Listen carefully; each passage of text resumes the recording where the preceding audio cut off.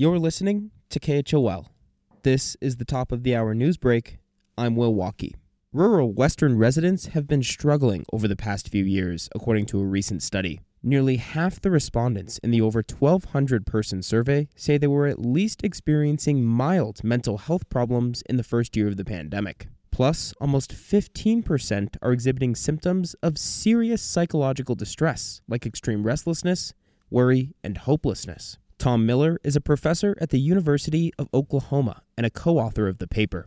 Basically, these results, I think, serve as kind of a cry for attention when it comes to what appears to be very serious issues of psychological distress across the rural West. The survey polled from non-metropolitan areas in 11 Western states and also looked at how COVID-19 affected respondents' economic and physical well-beings. Miller hopes policymakers look at this data as an argument for increasing resources for mental health in the region. The average rate of psychological distress nationwide before the pandemic was just 3 to 5%, 10% lower than what this survey found. And there's a lot of places overall in the rural West that are really struggling and have been for a while. And so I think that's another reason why we're seeing these mental health impacts. I mean, even if this level of mental distress wasn't associated with COVID, it's still a huge problem. Over 13% of residents also said they were unemployed during the beginning of the pandemic. That's more than double the national average. But the authors say other sociological factors in the area, including social isolation and high cost of living, also could contribute to local mental health issues.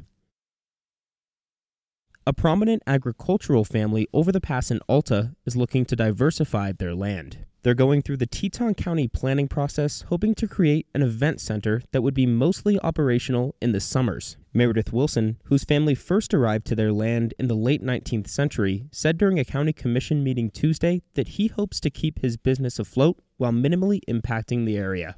Agriculture, like a lot of industries, are under a lot of duress with the economics that we face, and as a result of that, we have had to become very creative of how we provide a living for our family.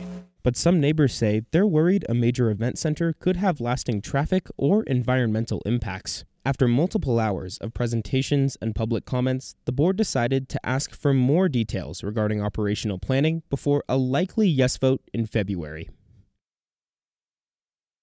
And finally, last week's devastating blaze in Boulder County, Colorado, highlighted even the wintertime risks of fire in the Mountain West. While Jackson faces different challenges than the Front Range suburbs, Teton County Fire Marshal Kathy Clay recently spoke to the Jackson Hole News and Guide to warn of local winter risks. Clay is urging residents to be wary of snow sliding off roofs and buried gas regulators, which could be damaged in a slide. She's also asking folks to help firefighters by digging out buried fire hydrants. The department needs about a 3-foot walkway to access the hydrants in case of emergency. For more in-depth reporting from KHOL, be sure to check out our weekly podcast, Jackson Unpacked, available now on Apple, Spotify, or wherever you listen. Will Walkie, KHOL News.